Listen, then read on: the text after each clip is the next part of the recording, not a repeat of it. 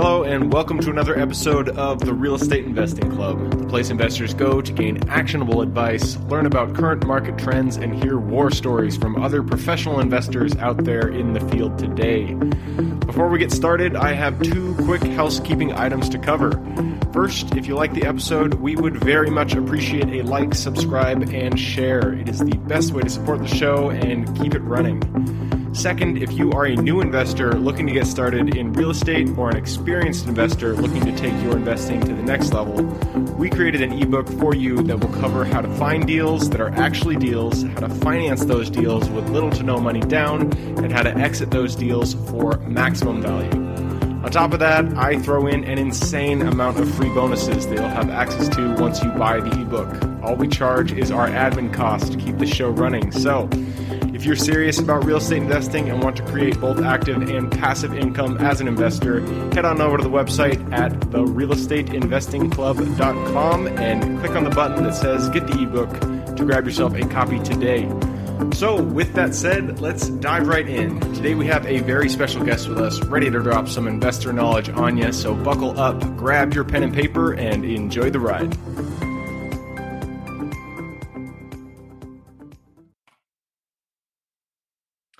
All right. Welcome back to another episode of the Real Estate Investing Club. Today we have Alex Jarbo with us from, I wrote it in the wrong spot. There we go. Sargon Investments and his YouTube channel, Alex Builds. I'm super excited to jump into this. Alex's his niche is short-term rentals, but I know we've had a few short-term rental guys on here. Alex is different because he actually develops them himself. He doesn't buy. I'm sure you do a few of this, but his main his bread and butter is development. So I am excited to jump into this. Alex, thank you very much for hopping on. Oh, thanks for having me on, man. Absolutely. I told you before we got on here, we like to start with stories. We like to hear how people got into real estate in the first place. So I'm sure you got a good one. Why don't you take us back to the beginning? How'd you get started in real estate? Yeah, so I originally served in the Marine Corps for 4.5 years, and about a year before my enlistment was about to end, I had decided that I didn't want to re-enlist. So I just started looking into different things I can get into. I was on the tail end of a bachelor's degree, but it was just a general business degree, so I didn't know where that was going to take me. So I just started reading up on different investing classes, crypto, stock market, real estate. Real estate caught my eye because I appreciated the control you could have over it. So got into real estate, books, Bigger Pockets books, and just started reading everything I can. Multifamily. At that time, there weren't really too many self-storage books, but multifamily, flipping, house books, and joined a flipping mentorship when I was still in the military. And what I realized, the person who had run that flipping mentorship, all of his long-term assets outside of were tied up in short-term rentals. This was back in 2015 or 16, 2015, and that immediately caught my attention over just flipping houses. I understand it's nice to have that quick buck, but I was truly looking to build something long term. So he helped me actually choose the market that I'm currently in, which is Western North Carolina, Asheville, North Carolina. And I moved here living there before you got into real estate. No, I'm originally from Detroit, Michigan. Oh, okay. Yeah. And so I moved here the day I got out of the Marine Corps. I had some stuff set up like an apartment and everything, but I got my real estate license when I moved here. It took about 3-ish months. And I just started, I did that just to understand. I didn't know anything about real estate contracts or anything. So I helped some people purchase short-term rentals. And obviously that's why I moved here.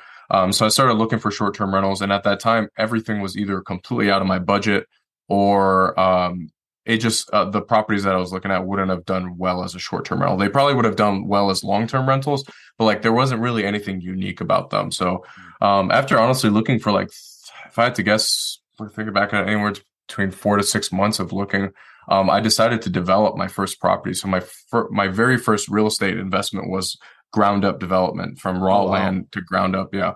That's drinking from the fire hose right there. Just fed myself to the wolves immediately.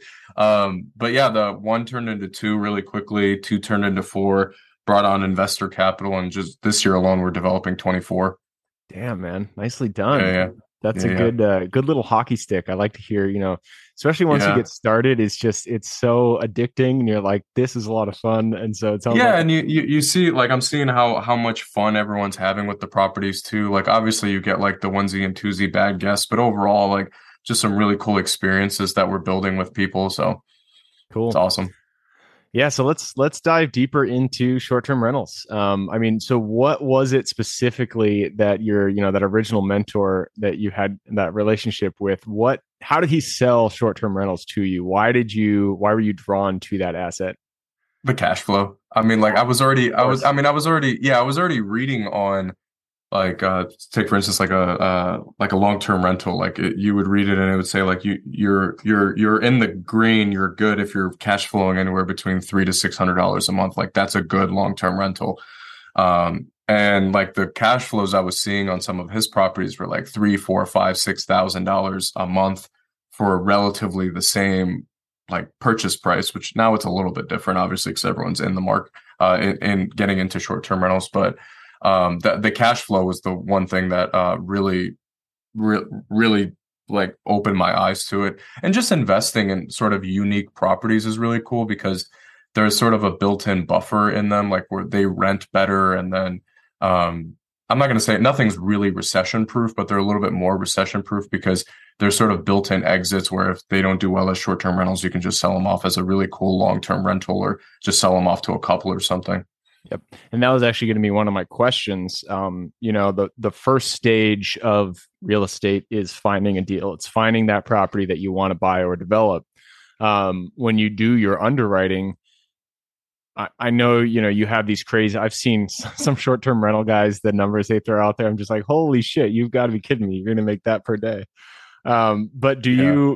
so you get your numbers for your short-term rentals nightlies. Do you also underwrite it with the backup plan as, I can rent it at 300 a night, or I can rent it out as a long-term stay for 2,000 a month or something like that? Yeah, no, that's a phenomenal question. So before COVID, we would underwrite them as long-term rentals.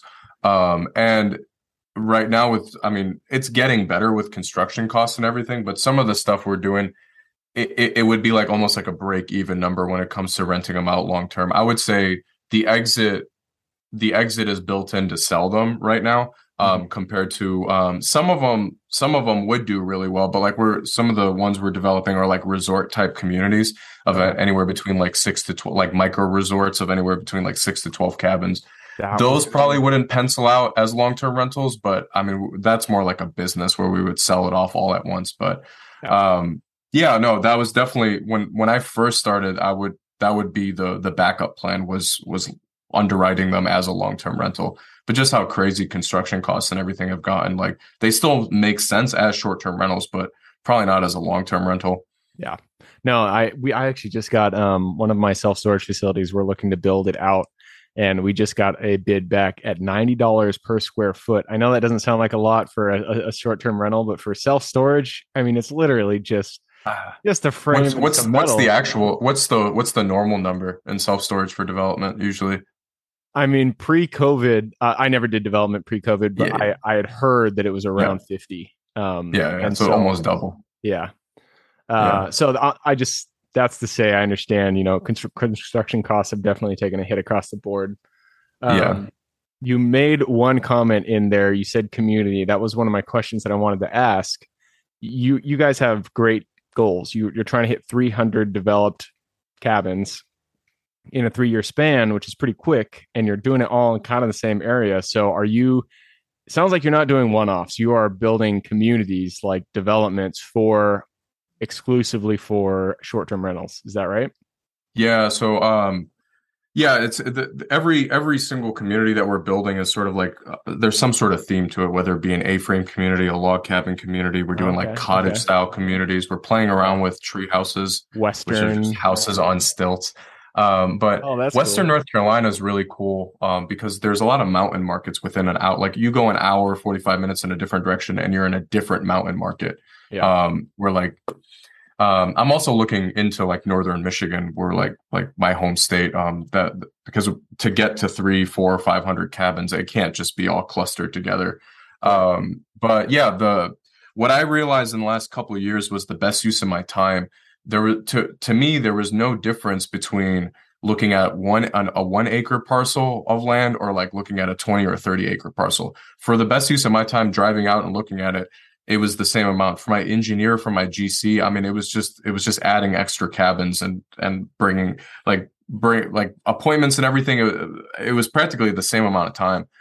So that's what I realized is like sticking to these like 6 to 12 cabin communities has been sort of like the sweet spot. And we're also looking, like you already mentioned it already. I'm not opposed to purchasing. I just like to purchase, like we're working on a 7 cabin community right now that comes with like 10 acres that has like room for future development. Same thing with self-storage, where like there might be a value add if there's some like acreage attached to the self-storage facility. It's the same thing.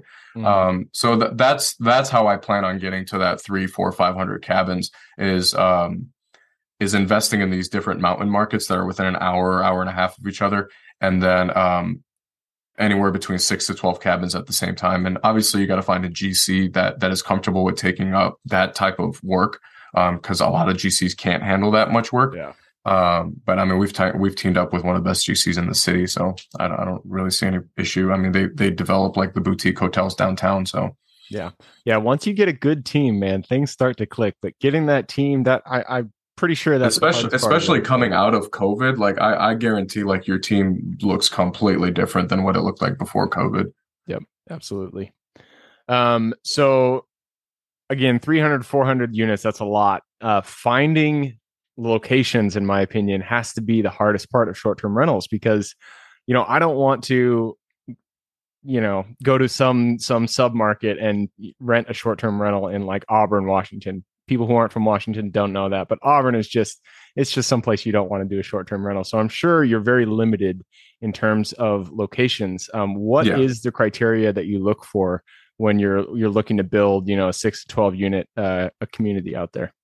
So I like to stay under 25 minutes drive to the city. Okay. What COVID did was, and this wasn't our strategy, we just did this because the city of Asheville itself actually doesn't allow for short-term rentals. So all of our properties are in the county. Yeah, all of our properties are in the county. They're not in the city. But what COVID did was it pushed everyone from the metro markets and made them more comfortable driving into the city, but being a little bit further out from the city. Again, we didn't do that on purpose, but that helped us out a lot and sort of solidified like our business model, like our thesis, right?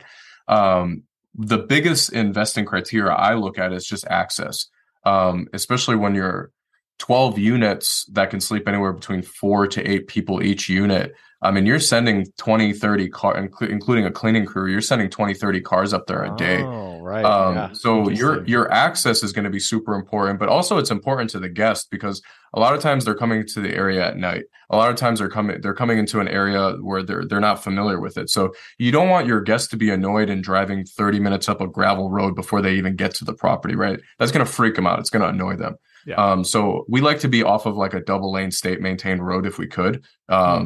And if not, like one property that we're developing 4 at, which is a property I was working on a couple of years back, that one we put in like maybe 100-meter driveway, but it was still off of a double lane state maintained road.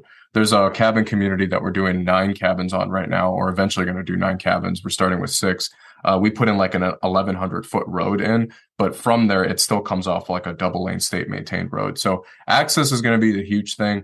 That makes a lot of sense, because when I'm going to a place, that is one thing I look for, is I don't want to drive 100 miles on this dinky little dirt road in order to get to the cabin. So that makes a lot of sense. And we based off of like during COVID, when everything was like exploding property values and it's definitely cooled down a little bit in terms of like price per like acre and just land in general, and there's some really good deals out there. We've sort of like, I've played around with like different type of like communities, like design of community. So like a cottage community does really well either in the mountains or just in the woods in general, like a old school cottage type community, log cabin kind of thing. Yeah, or like maybe like if it's like covered in stone, but with like a really cool design. Yeah. Log cabins will do well, and the cool thing about log cabins is they're a little bit. Mountain markets are a little bit less seasonal in general, because people like to travel in the winter as well to mountain markets. But log cabins in particular are very like less seasonal, because like what's more iconic than like staying in a cabin in the woods in the winter, right? Yeah. And then so like what I've realized is like the uniqueness of the property helps with the seasonality of it, is where during the winter the property becomes the attraction, and where the property is an experience in itself. I say Instagrammable properties. And then during the summer, the market becomes the attraction where people are just staying at the property. That's something you would only learn if you were in the niche itself. So that's good insight there. I have like a secret desire to build a Hobbit house long-term stay. Oh, we have one here. Someone did it. Oh, that's awesome. I saw one. Somebody did one here in Washington, and I was just like, that is so cool. It's cool because you just like back it up to a side of a cliff and just dump dirt on it. And it's like you build a house that just that's what they did, and just put a whole bunch of grass over it essentially. Yeah, and they kind of come in prefabbed kind of like dome-ish looking things. Yeah. I thought that was pretty cool. That's cool. So are your communities gated? How much do you do in terms of the non-structure, in terms of the landscaping? Yeah, we keep it very minimal, man. Just to maintain that feel of being in the woods. And it obviously just helps our bottom line and just helps with construction costs. Some really cool amenities. I'm playing around with the idea of a gated community because it makes it feel more exclusive, even if it has 6 cabins. Because honestly, putting up a gate and like an automated gate's really not that expensive. Some of the things that we add is like adding like disc golf is really cool, like a couple baskets for guests. Yeah, because that's just very cheap in the ground. Yeah, people love that. And just like grading some depending on how big the land is, grading some like hiking trails throughout as well. Okay. Even if it's like if you have like we just purchased 15 acres, so putting some hiking trails through has been really cool, just for people to take maybe a 10-15 minute walk in the morning or afternoon or something. Yep. And so are your, I mean, you've mentioned mountain communities quite a bit. Do you look for things like lakes, views? Do you require views, or is it just anywhere that is 25 minutes into nature is a good opportunity to build Yeah. And that's the hard part, is like, I would love to get mountain views, but honestly, the access to me is more important than the mountain views. Because just from managing like starting 5 years ago, just managing the first couple where like the access was a little less like here's the issue with mountain views. You have to drive off a mountain to get to mountain views. And sometimes that road is not could be a little rough sometimes. Right. So that's why I would go with access over mountain views. But no, I mean our first 3 properties have the best mountain views you could ask for. Perfect, man. I love it. I did check the clock. We are rounding out the time, so I do have to move us forward. But before we do, I want to ask one last question. What you think the future of short-term rentals is? The reason I ask this is I've had I've had a handful of people on the show who do short-term rentals, and it seems like the popularity in buying short-term rentals from kind of the mom and pop person who just, they don't have a business like you. It's just Joe and Sue go out and buy a short-term rental. And so there's being flooded, pretty much every market is being flooded with short-term rentals. So what do you see for the future of short-term rentals, especially with Airbnb having such a monopoly on the access, on people, reserving the rental itself? And I guess that's where I'm going to leave that. What do you see the future of it? Yeah. So, I'm a bigger pockets writer for their short-term rental content. And I feel like I'm the only one who's actually pushing out content right now on the short-term rental side when it comes to blog posts. I think especially with us going through this market correction right now, I think those people are going to get weeded out really quickly. It's already happening. If you look at the MLS, like very unique properties are being listed that were already short-term rentals by people who thought it was cool to do it, but didn't really know what they were doing, didn't really have didn't treat it as a business. So that's number one. Number two, the future, short-term rentals have been around forever. Just back in the day, you had to pick up a phone to book a property, compared to Airbnb and VRBO, where you had to do it through your phone. So short-term rentals have been around forever. That's not going to change. Just the way we book them is going to change. What I see in the next 5 years happening, and it's already happening now, is people are stepping away from Airbnb and VRBO, and they're focusing on a direct booking model, which is, it's almost like come full circle, where that's what it used to be. But more and more professionals are building out their own websites. they're building their own properties, but building out their own personal websites where they can push traffic to, compared to relying just on Airbnb and VRBO. And I say that in the course that I put together is that Airbnb and VRBO should just be looked at as a marketing arm of your business. It's not where your property should live. It's not where your business should live. Yep. Yep. That is perfect segue. I'm going to move us on because I feel like this is a good time. So we're jumping in the quick question round. This is where I ask questions. You give quick answers. They don't have to be too quick, so don't feel pressure, but it always starts with books. I'm a big bookie, so give me 2 recommendations, one for general life wisdom and one for real estate specific. Real estate specific, and it might be a little bit too general for real estate, but The Creature from Jekyll Island by G. Edward Griffith. Yeah, that's been a book I've seen in the hands of a lot of very successful people. Just understanding how our financial system works is super important. I had originally read it as like a conspiracy book, but I started seeing it in a lot of hands of like real estate investors, and a lot of real estate investors that I look up to were, including Robert Kiyosaki, who was like in hand, like taking pictures with the book and recommending it. So that would be the most impactful book I've probably ever read. And then the second one, which would just be general, would be The One Thing by Gary Keller and Jay Papasan. It's a picture book essentially, and I mean that's super helpful. But that putting a structure to your whole life and business and it's a 200-page book. It's easy. Yeah, no, the One Thing is a great book. I've never actually heard.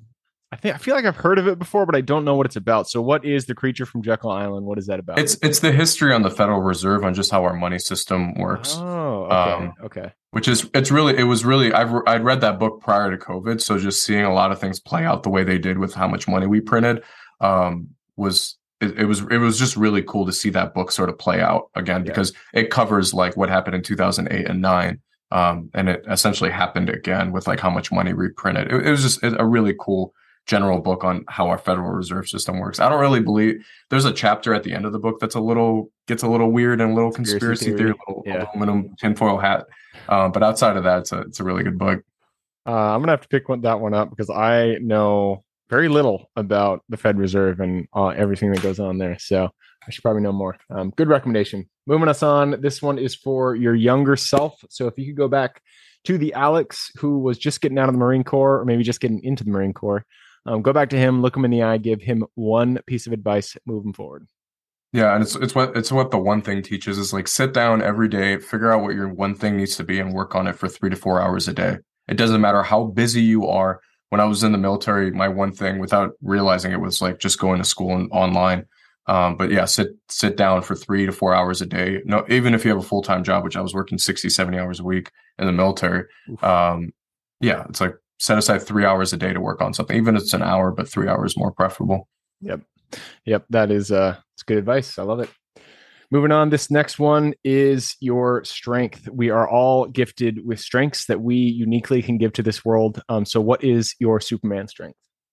I'm really good at identifying like the highest and best use for like a piece of property or a piece of land, is what I've realized the last like 5 years is I mean, it just comes with experience, but like, and mistakes, but like, I'm really good at looking at a piece of property, either in person or just say like through the web, through the MLS, and figuring out like where the value add needs to be. And I think that just comes from just reading so many real estate books. Yep. Yeah. I mean, that is a super useful and valuable skill, because some people will see a trashy lot with overgrown weeds and a crappy roof, and they're like, I'm never going to buy that house. But you bring a flipper there, they're going to be like, that is $200,000 in profit right there. So yeah, that's how we purchased 15 acres that had like literally a rundown single wide and a house that was like filled to the top with trash, and like that land was without that. Oops, looks like Alex is 125,000 and just tore those. All right, it sounds like you're running into a little bit of technical issues there. I'm going to pause this recording. All right, we're back. Technical issues solved. Moving on to the next question. This is for tools. Tools are the backbone of every business. So what is one tool you could not live without? Right now, it's a company called StayFi, and I've been recommending them for the last year. So it's a little device that plugs into the back of your router. This is for my properties, and it does an email capture. So like people have to sign into the Wi-Fi to get access to the Wi-Fi. And that way we capture all the guests' emails and then we remarket to them outside of Airbnb and VRBO. So that sort of plays into the strategy I was talking about earlier about direct booking. Right. There's nothing against Airbnb or anything that you can't take a guest off the platform if they're trying to book with you, but after they stay with you, it's fair game. Yeah. No, that's super smart. I've never heard of that. That's pretty unique. And it's cheap. It's like $6 a month to do it. No. Yeah. Easy. Yeah. All right. Next one is for your mentors. None of us are islands. We are all here together. We learn from everybody that we have contact with. So who is one mentor that has contributed to your career and what did they do to kind of catapult you along? So I'm going to give two because there's two in my life right now. One is Paul Moore with Wellings Capital. He sort of took me under his wing last year and sort of really taught me the ropes of like just high level capital raising essentially. And the second one is my one-on-one, which is Greg Dickerson from Dickerson International. He is the backbone of what I currently do. Perfect, man. I love it. Yeah. All right. And that leads us to the very last question. This one is for the listeners. You've given us a lot of good advice. I'm sure people want to reach out. And then I know you have a course that you also offer. So why don't you say the best way to reach out and what they can see once they get to that website? Yeah, best way to reach out is either through LinkedIn or just checking out what I'm doing on my personal site. My personal site's alexjarbo.com. Spent the last 6 months on and off sort of putting together a course for short-term rental development specifically. I essentially created the course that I wish I had when I started 6 years ago. If I would have had this course, I probably would have saved $200,000, $300,000 by now. But yeah, I created the course that I wish I had. There's a management piece to it. So how to put together the right team for development, a piece of what we talked about today on how to identify land and how to underwrite properties. And then there's a management piece on how to put together your management team and how to manage the properties, templates, everything, group coaching, everything's in there. Awesome. So that is at alexjarbo.com, ALEXJARBO.com. So if you guys want to get involved with that, go ahead and click the little more in the description. It'll pull down the full description, and in there you can find Alex's link. So Alex, that wraps it up. I really appreciate you hopping on the show. Awesome. Appreciate you for having me on. Absolutely. For everybody who's here with us today, thank you guys for showing up. You are the reason we do this. So if you guys have any questions whatsoever, reach out to me, Gabe at therealestateinvestingclub.com. Other than that, I hope you guys have an absolutely fantastic week. Keep rocking real estate, and I look forward to seeing you on the next episode. All right, before I officially sign off, I have a quick announcement to make. If you're interested in becoming a passive investor in one of my deals, my own company, Kaizen Properties, is looking for capital partners for our upcoming projects. We invest in what are known as recession-resistant assets, mainly self-storage facilities, mobile home and RV parks, and industrial properties. If you're interested in investing and would like to learn a little bit more about my company, our investing criteria, and some of the previous projects we've done, go to the Real Estate Investing Club podcast at therealestateinvestingclub.com and scroll all the way down to the bottom of the page. Click on the Invest With Us button. That'll pop up the investor form. Fill that out, and we will reach back out to you as soon as we can. Or if you prefer a little bit more of a personal touch, you can reach out to me at gabe@therealestateinvestingclub.com.